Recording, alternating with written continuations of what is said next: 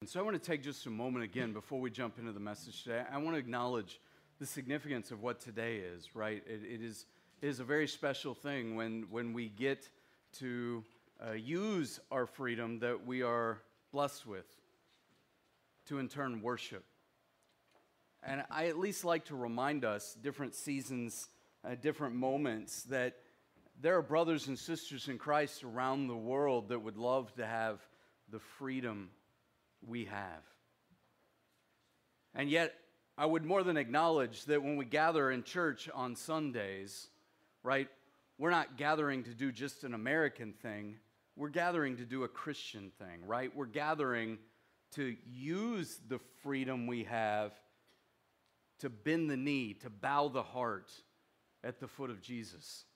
And I am certainly thankful for those who've given all. In fact, we would easily say, right, that we are the home of the free because of the brave. But I also want to recognize that America's got a long way to go, right? We don't have it all figured out. We're not perfect, but we're certainly thankful that we have what we have. And so I want to take a moment. I want to pray for our country this morning and pray for all Americans. As much in that, pray for those who might even be around the world today serving to protect the freedoms that we're enjoying this morning. Will you pray with me? Jesus, I'm thankful today for your grace. And I'm thankful that your word says where the Spirit of the Lord is, there is freedom. And Lord, I believe that was significant for our founders, that they believed they were doing something significant, something special, something that you even were doing in bringing freedom. And as we prayed a while ago, we don't worship our freedom, we worship you, Jesus, but we use that freedom to bow our hearts, to bend our knees. And Jesus, we pray for our country. And Lord, I'm not sure there's a time in my lifetime I've ever seen us more divided than in the last few years. And Lord, I pray that you would do something great, something special, something that would exalt you and you alone in these days and these years ahead. Lord, I thank you for the men and women who sacrifice much and in some cases sacrifice all. I pray for their protection wherever they are today. I pray that you would stir in them and draw them to yourself. And Lord, I pray for our brothers and sisters, fellow believers in Christ around the world who don't have what we have. There are moments where we think that we would like them to have what we have, and yet they'd gather hidden in closets, hidden in basements, some cases hidden in caves. They'd gather for hours on end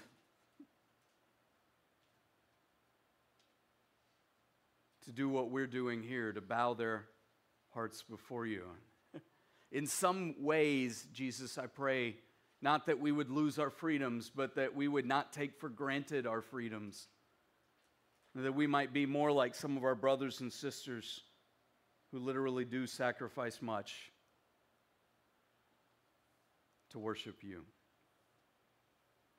Jesus, I thank you for your word today. I thank you for your goodness today. I thank you we get to have a unified service today with all our folks together and our folks online.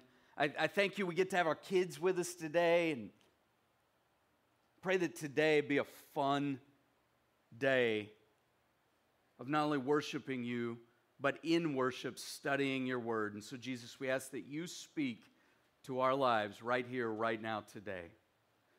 Jesus, we love you, we seek you, and we pray in your name. Amen. Amen. Thanks for praying with me, and thanks for praying for our country. I love this nation. You love this nation, and we're deeply thankful for the freedoms we have. And we don't want to miss that. I trust that later today you will do something likely very American. You might set off fireworks. You might watch fireworks. You might pray that the fireworks don't get things, right? You might have barbecue, smoke barbecue, or eat barbecue, or pizza, or who knows. But you'll be celebrating today. I'm just proud of you for using your freedom for what our freedom's really meant for, a freedom to express ourselves in worship. I'm going to take a bit of a turn, if you will. We're in a series we've called Prayer 101, and I want to see if I can do something different for us today. I want to take two different places in Scripture, tie them together, and see if they'll make sense. And I'll get to what those scriptures are in just a moment, but I want to show you some pictures, because part of what we've said in this series is that prayer is often misunderstood. That we sometimes think of prayer as going to God as though God was a genie in a bottle, right? And so there's this image sort of in our heads that when we pray, that we're sort of moving God to do something on our behalf as though we're going to a genie in a bottle. And yet I think this is a false image of prayer. God is not a genie for us to manipulate. We would all sort of agree with that mentally, right? And yet sometimes prayer sort of feels like that for us. Furthermore, sometimes prayer feels like this experience. It's late at night, you're hungry, you're making your way to Taco Bell, or you're making your way to a vending machine, you go through a drive-through, or you pull up at an airport and everything's closed and you've got to go through a vending machine. And so you get the idea here, right? That often prayer can kind of seem like, hey God, I'll take 2 burritos, a taco, and a side of peace to go with my life today. Or you're kind of choosing among the limited options of the vending machine. And again, I think these are false images of prayer, that this is not what prayer is. Prayer is not a drive-through to just ask God for what you want. Prayer is not a vending machine we approach to say, God, I'll put in $1 and see what I can get in return. Prayer is, as we talked about last week, prayer is talking with God about what we're doing together. That's Dallas Willard's definition that I particularly like. And I want to see if I can give you a slightly different picture today, but I don't have a picture for this one. The picture would be familiar to you, though. You pull up to some intersections, and it'll say you can't do this, and you pull up to other intersections, and you'll see signs that say you can. And the picture would be a U-turn. It's what I titled today's message. Prayer is a U-turn, if you will. And that takes me to the scripture I want to think about today. In fact, first of two. It's often quoted for America, almost as if it was written about America. It's 2 Chronicles chapter 7, verse 14. Do you know that verse of the Bible? That my people are called by my name, will humble themselves and pray and seek my face. You know that one? Right? If my people who are called by my name will humble themselves and pray and seek my face and turn from their wicked ways, then I will hear from heaven and I will forgive their sin and I will heal their land. Now, I'm sure you're smart enough to know this, but I want to make sure everybody's in the know, right? I want to make sure I let me in on it at least. That verse wasn't written about the United States of America. It was written about ancient Israel. And it's got a context. I want to see if I can explore it today. So I want to take this very familiar verse. And I don't think it's wrong to pray for our nation, to pray that for our nation. But I would more appropriately pray it for the church than I would for the nation as a whole. That if my people are called by my name will humble themselves, because we are his people, the church.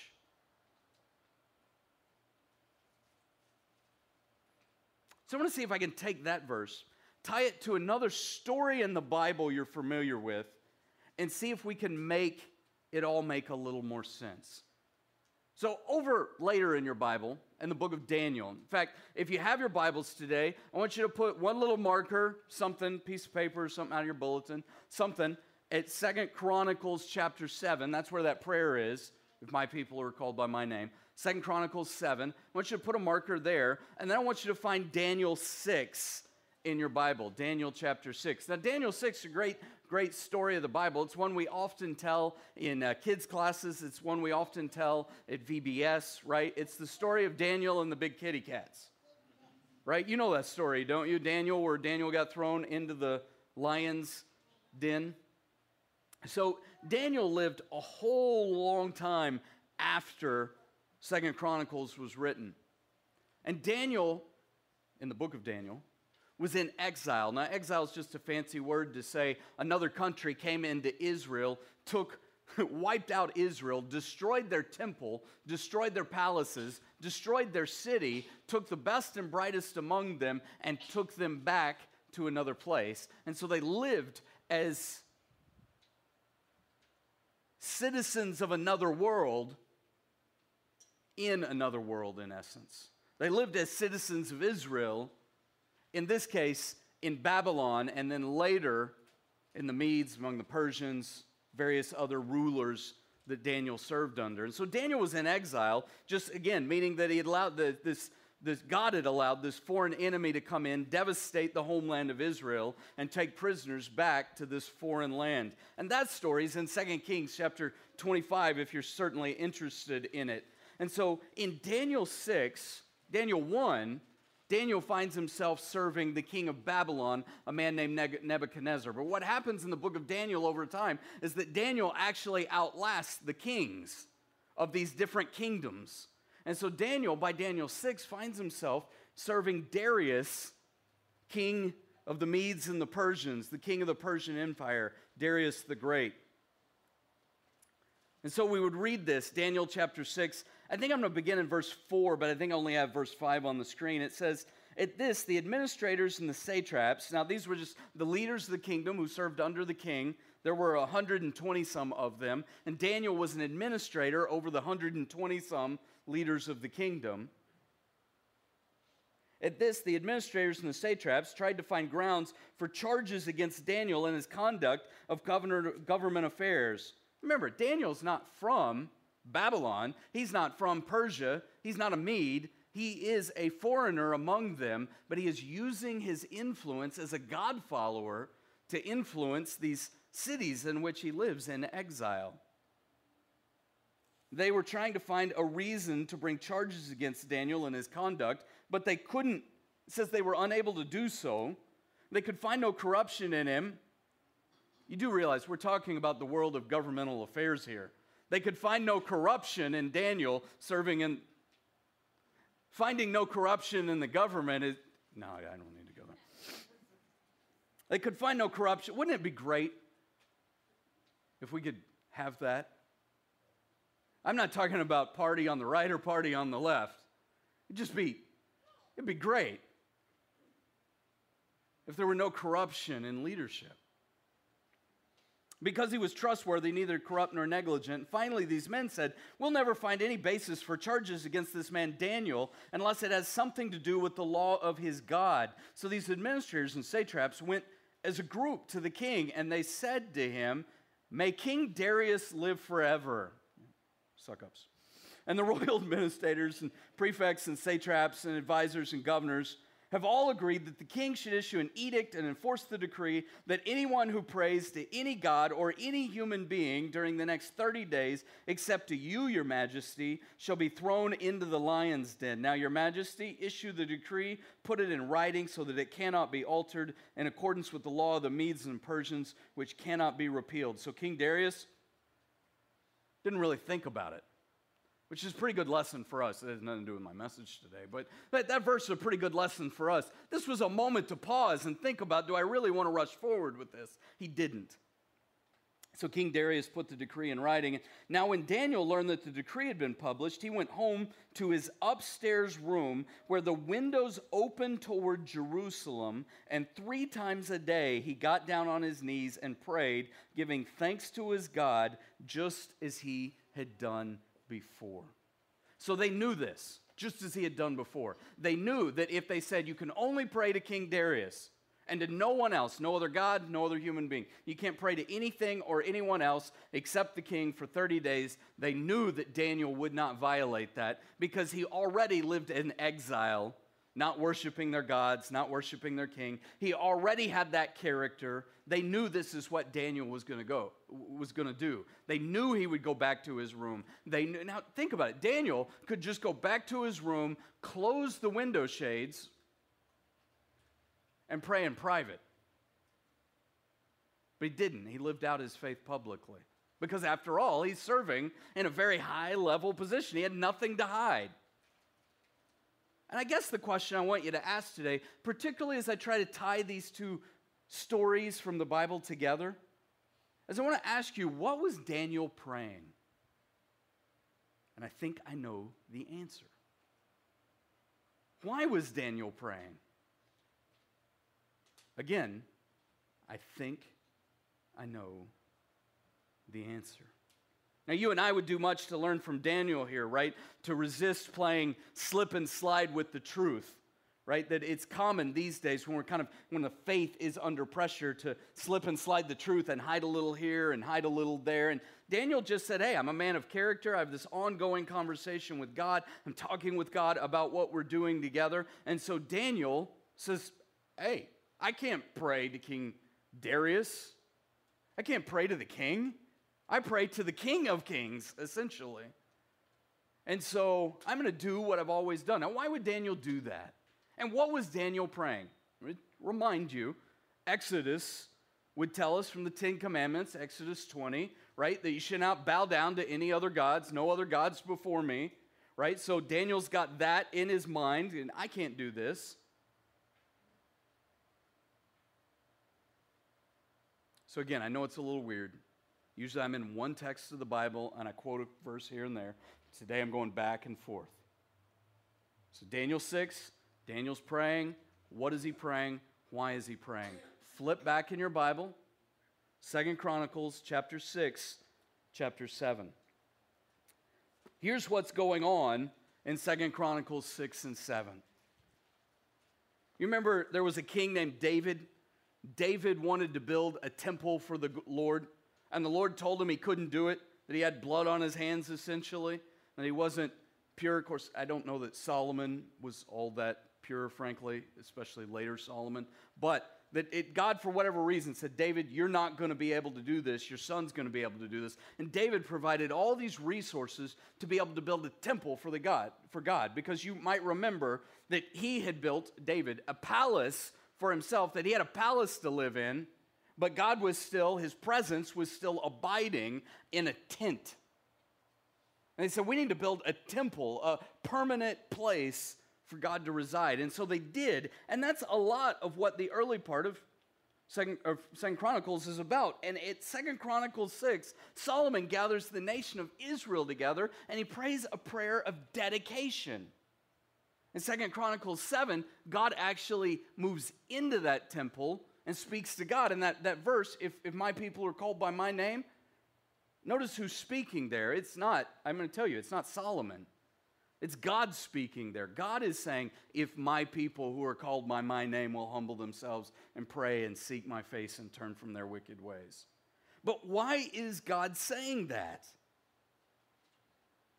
Look at Solomon's prayer with me in 2 Chronicles 6.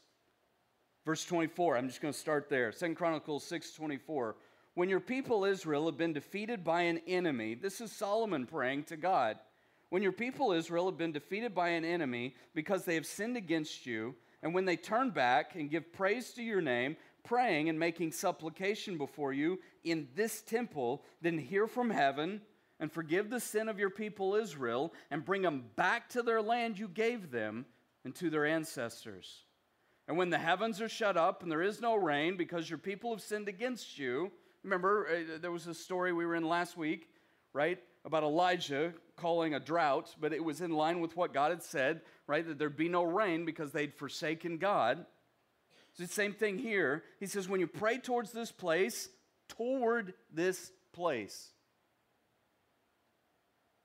and give praise to your name, and when they do this and they turn from their sin because you afflicted them, consequences for their sin, then hear from heaven and forgive the sin of your servants, your people Israel, and teach them the right way to live and send rain on the land you gave the people for an inheritance. Now, he's a little repetitive in this prayer. You wouldn't know anybody who prays a little repetitively, would you? No, me neither. But I want to pick up again verse 36. I want to take you through the end of the chapter. This is what Solomon is praying when he dedicates the temple. And I can't for the life of me begin to describe the temple to you. But imagine one of the 7 wonders of the world and picture that in your mind, and you would be picturing something on that grand magnitude, grand scale. So verse 36, Solomon on behalf of the people, when they, the people, sin against you, for there's no one who does not sin, and you become angry with them and give them over to the enemy who takes them captive to a land far away, land far, far away, or near. And if they have a change of heart in the land where they are held captive and repent and plead with you in the land of their captivity, what is Daniel doing? He's pleading with God in the land of captivity, where God has given them over to an enemy because the people have forsaken God. When the people say, we have sinned, verse 37, we have done wrong and acted wickedly, and if they turn back to you with all their heart and soul in the land of their captivity where they were taken, and if they pray toward the land you gave their ancestors, toward the city you have chosen, and toward the temple I have built for your name, then from heaven, your dwelling place, hear their prayer and their pleas, and uphold their cause, and forgive your people who have sinned against you. So you see what Solomon's doing here. He's saying that this temple becomes a place that the people can always seek towards and pray towards, that the presence of God dwelling on earth was meant to be a place, a presence where the people of God could point to and look to and say, God, we need you. We need to return to you. We need to turn back to you. So Solomon ends the prayer and says, now my God, may your ears be open and your eyes be open, rather, and your ears be attentive to the prayers offered in this place. And then he sings, it would appear, now arise, Lord God, and come to your resting place, you and the ark of your might. And may your priests, Lord God, be clothed with salvation. May your faithful people rejoice in your goodness. Lord God, do not reject your anointed one. Remember the great love promised to David, your servant. In chapter 7, verse 1 says, when Solomon finished praying, fire came down from heaven, consumed the burnt offering and the sacrifices, and the glory of the Lord filled the temple. And so the glory of God that was outside the temple now goes in and inhabits this place. And the response of the people is magnificent, because the first verses of 2 Chronicles 7 tell us that they spent all day worshiping God, and then another all day worshiping God, and then another all day worshiping God. In fact, the people spent not 1, not 2, not 3, not 5, not 7, not 8, not 9, not 10, not 12, 15 days before the temple worshiping God. And this prayer that Solomon had prayed was, if my people reject you, God, and you in turn lead to consequences for them, allow consequences of rejecting you, may they turn back to you, and may they turn back to this place. May they turn back to the presence of God. That was Solomon's prayer. So they worshiped for 15 days, chapter 7 says. And then, interestingly, God dismisses the people. God had spoken publicly to the people about God. Now God is going to speak privately to Solomon about the people. Verse 11, chapter 7, when Solomon had finished the temple of the Lord, the royal palace, had succeeded in carrying out all he had in mind to do in the temple of the Lord and in his own palace, the Lord appeared to him at night and said, I have heard your prayer, have chosen this place for myself as a temple for sacrifices. When I shut up, this is God agreeing to what Solomon has proposed. When I shut up the heavens so that there is no rain, or I command the locusts to devour the land, or send a plague among my people, verse 14, if my people who are called by my name will humble themselves and pray and seek my face and turn from their wicked ways, then I will hear from heaven, and then I will forgive their sin, and then I will heal their land. Now my eyes will be open, my ears will be attentive to the prayers offered in this place that I have chosen, that I have consecrated this temple so that my name may be there forever, and my eyes and my heart will always be there. To go back to Daniel's story for just a second, what is Daniel doing when he gets down on his knees and publicly prays towards Jerusalem? he is praying this prayer of repentance. He is praying on behalf of his people, restore us, God. He is doing what I want us to get today. So let's fill in some blanks because you think we're going to be here all day. You're thinking, one service, Brian thinks he can preach till noon. Remember, they waited 15 days. It might feel like 15 days, but I promise you, this will not be 15 days.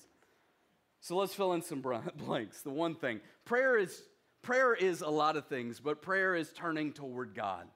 Doesn't that make sense? In this context, that God is saying if you'll pray toward this temple, toward this place, toward my presence. Remember, it is the presence of God that made its way into the temple. When Daniel was taken, you know what the Babylonians did? They destroyed the temple. And Daniel is still praying toward that place, and he is still praying toward the presence of God. And he is praying on behalf of his people, I think, that God would restore them, that God would bring them back. He's been doing this for decades, essentially, at this point. He was a young man when he was taken. Now he is an old man serving King Darius, and he is still praying this prayer of repentance. It's a turning. This part I'm going to go through fairly fast. Turning from what to what? Number one, turning from self-ownership to God-ownership. If my people who are called by my name, this is God claiming ownership of the people.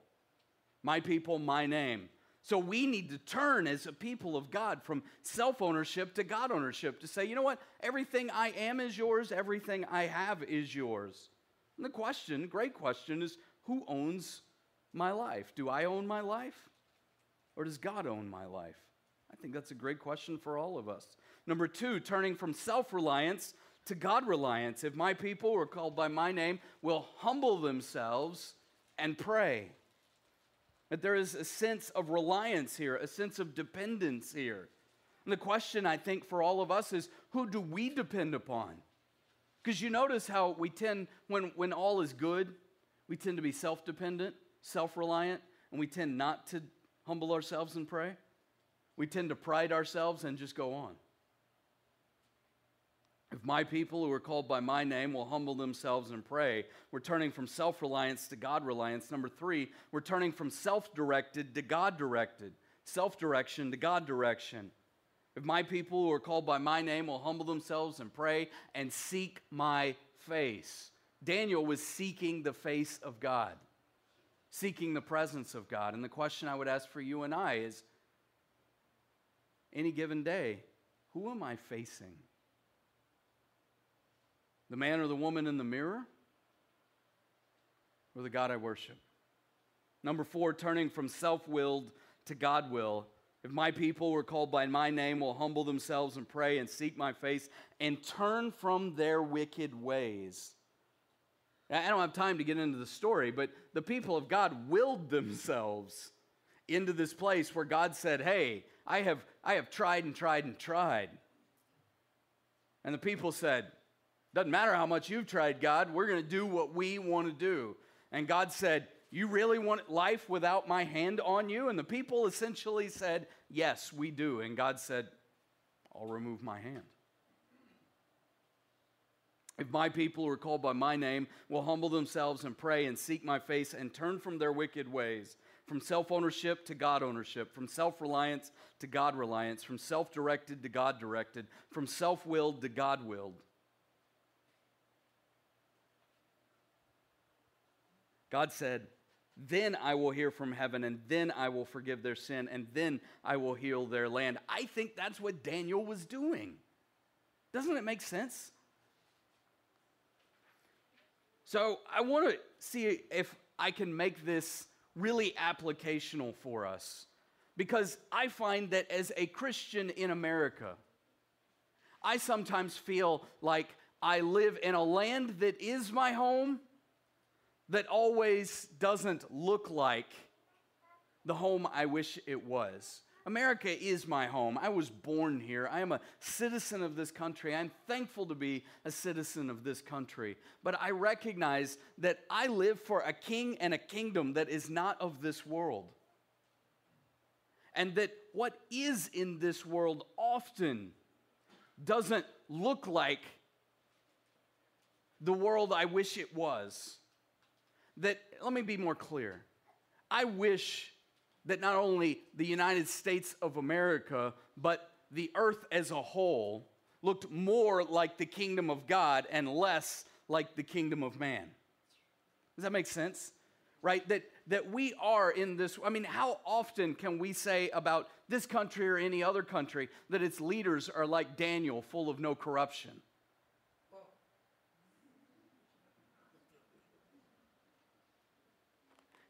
So I think in many senses, you and I, as Christians, are people who live in exile, in a sense, like Daniel. That we live in this world that is but isn't our home because we live as Christians for a king and a kingdom that is not of this world. So when America looks more like Babylon than it does like Jesus, how am I to live as a Christian in exile? And I would tell you, you live as Daniel did. You live as Daniel did. And you keep your focus on the King of Kings. So back in Daniel's story, I told you I was going to go back and forth. This would be the fourth. I'm not going back, we're going forth. Daniel 6. Yeah. We're going forth on the, yeah. See what I did there, right? Daniel 6. You got Daniel in exile. He is praying. What is he praying? I think he is praying, God, we are your people. God, we are called by your name. God, we do humble ourselves and pray. God, we do seek your face. God, I am on behalf of the people turning from our wicked ways. Please hear us from heaven. Please forgive our sin. Please heal our land. What do Christians need to understand when we live in exile? I've got 3 points for you, and we'll land this thing. Is that fair? Is that fair? I mean, we don't have to land it. We can stay for 15 days if you want. But I'm pretty sure you got barbecue or fireworks or something to get to today. Oh, you got fireworks? There we go. There we go. What time?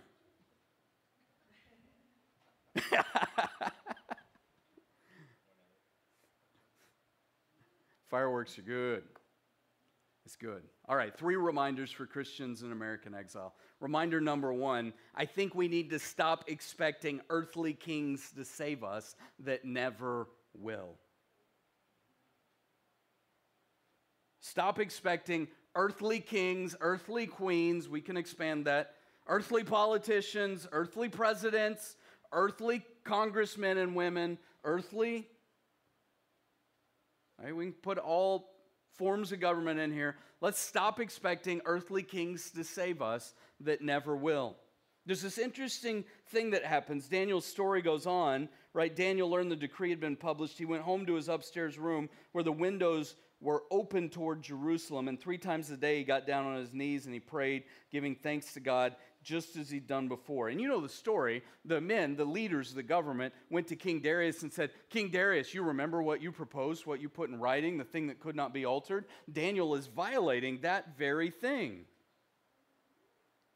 In verse 4, and they said basically, look, you got to do what you said you would do. If anybody's ever going to respect you, you've got to do what you said. You got to put Daniel in the lion's den.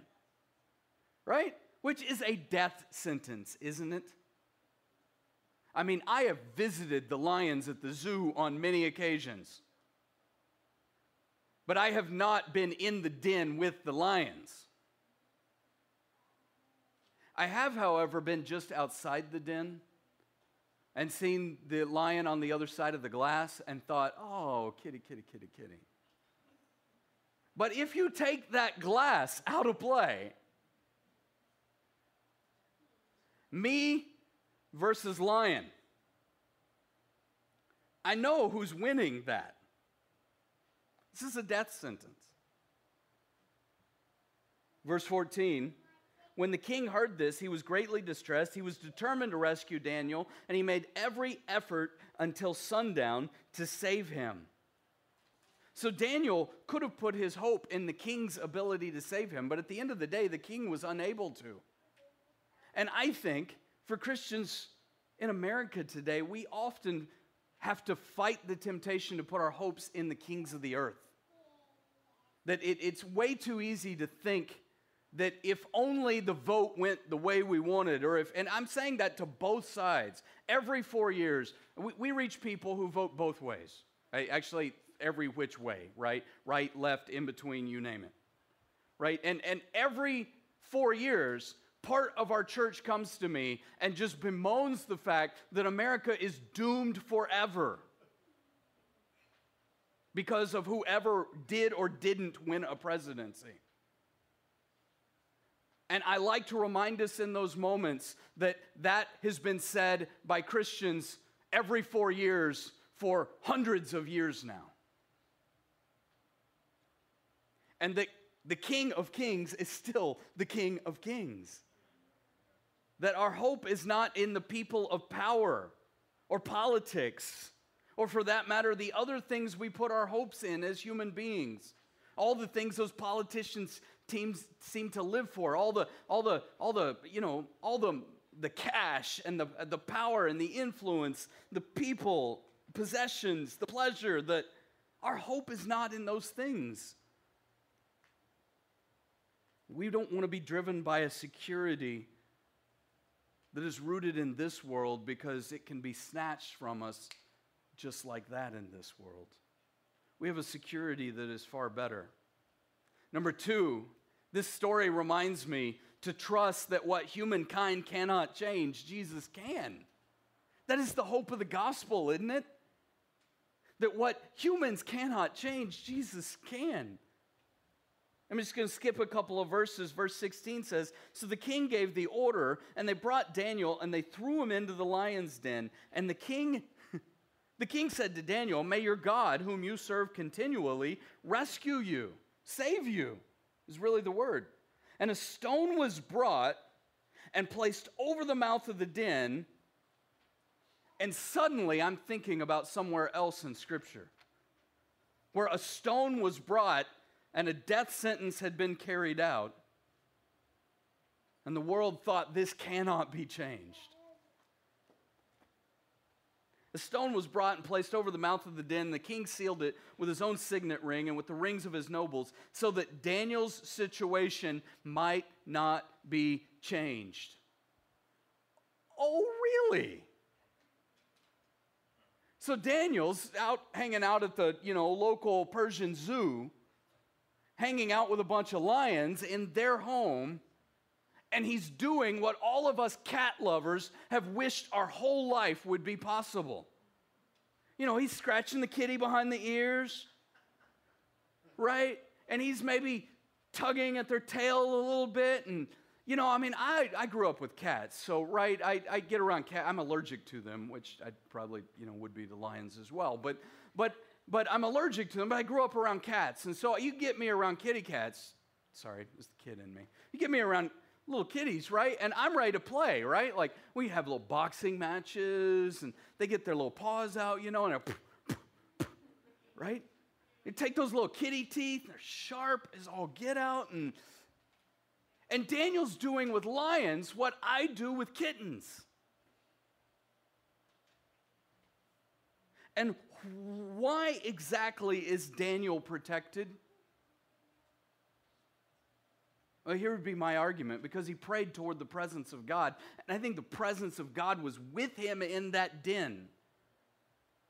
Now, it's the other story in Daniel where you have the fourth man in the fiery furnace, but I would suggest that it is the presence of God with him. You can destroy the place where the presence of God lives, but you cannot destroy the presence of God. And so as Christian people, we should know that just as Daniel was good as dead, and the stone was brought and placed over the mouth of the den, and the king sealed it, and Daniel's situation might not be changed, that's if you're not looking to a world where God can answer. And we pray to a God who can answer. And the best news ever is that what no human can change, Jesus can, and he did. And they put Jesus in the tomb. You remember, the death sentence had already happened. And Jesus was dead, and they put his body in the tomb, and they put the stone over it to seal it, to say, essentially, this cannot be changed. And God had an answer on Easter morning. Anybody feel hopeless about anything in their life these days? Were there any moments in COVID where you were just ready to give up and feel hopeless? Anything with family that feels like, ugh? There's always hope, because the presence of God is always available to pray to. This said the situation could not be changed. God said, yeah, just wait. Now, contrast this, right? All the leaders had said, we're going to make an edict that says you can't pray to anybody but Darius for 30 days. It's all good. It's all good. And the people are all praying to Darius, and this just over and over goes out of its way to say Darius couldn't do a thing about it. Daniel, by himself, praying to a God who the people are going, probably can't do anything. And God changes everything for Daniel. We should be like that. Number 3, I should believe that I will always know more about Jesus' presence when my earthly security blanket is absent. I will always know more about Jesus' presence when my earthly security blanket is absent. There was nothing left to protect Daniel. No more security blankets. We rely on a lot of things in our Western world as security blankets. When all of those things are removed, I'm promising you, those are the moments where you tend to best understand the presence of God with you inside your soul. Because you cannot rely on any of those security blankets anymore. Does that make sense? The lesson that Darius needed to learn was the lesson that Daniel already knew, that the presence of Jesus is enough. And that's what Daniel was practicing as he prayed, that he was turning and tuning into that presence of God. And so the king returned to his palace, verse 18 says, and he spent the night without eating and without any entertainment being brought to him. The translators are being generous here. The entertainment you can, in an adult world, sort of envision. And he could not sleep, and at the first light of dawn, the king got up and hurried to the lion's den. And when he came near the den, he called to Daniel in an anguished voice, Daniel, servant of the living God, has your God, whom you serve continually, been able to rescue you from the lions? And Daniel answered, may the king live forever. My God sent his angel, and he shut the mouths of the lions, and they've not hurt me, because I was found innocent in his sight, nor have I ever done any wrong before you, your majesty. And the king was overjoyed, and he gave orders to lift Daniel out of the den. And when Daniel was lifted from the den, no wound was found on him, because he trusted his God. And then at the king's command, those who falsely accused Daniel were brought in and thrown into the lion's den, along with their families, essentially. And before they reached the floor of the den, you can read the rest of the story on what happened.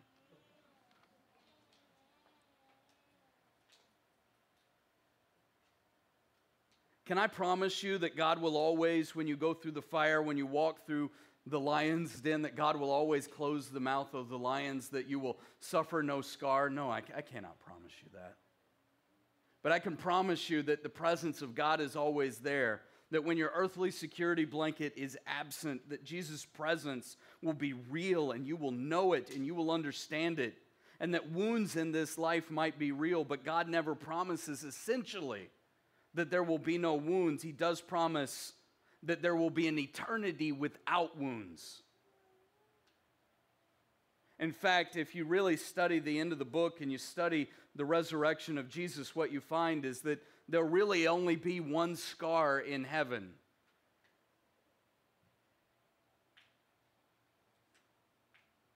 The scar left in the hands of Jesus. So here's what I know. I am his people who's called by his name. And every day I have the chance to humble myself and pray and seek his face and turn from my wicked ways. Do I always? No. But should I trust in his presence more? Absolutely. And should I seek it more? Totally. And do I often believe that God will rescue? Oh, if I had the faith that Daniel had.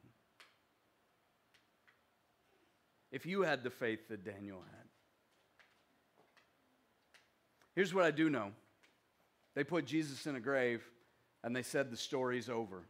And the story wasn't over. So whether we're talking about the United States of America, or we're talking about other kingdoms of the world, or we're talking about you and your family and your story, I would just remind you that if Jesus is there, there is always hope. Because the story isn't over yet. So I was in with 2 prayers. Can I pray those prayers for us today? I don't want to pray them for you. I want to pray them with you. The first is a prayer of salvation. The second, a prayer of application, a prayer of discipleship. If you need prayer today, maybe you would pray these with me. If you want to commit to live this out today, maybe you would pray these with me. And if you need salvation today, maybe you need what Jesus offers, his forgiveness that we spoke of so much of today.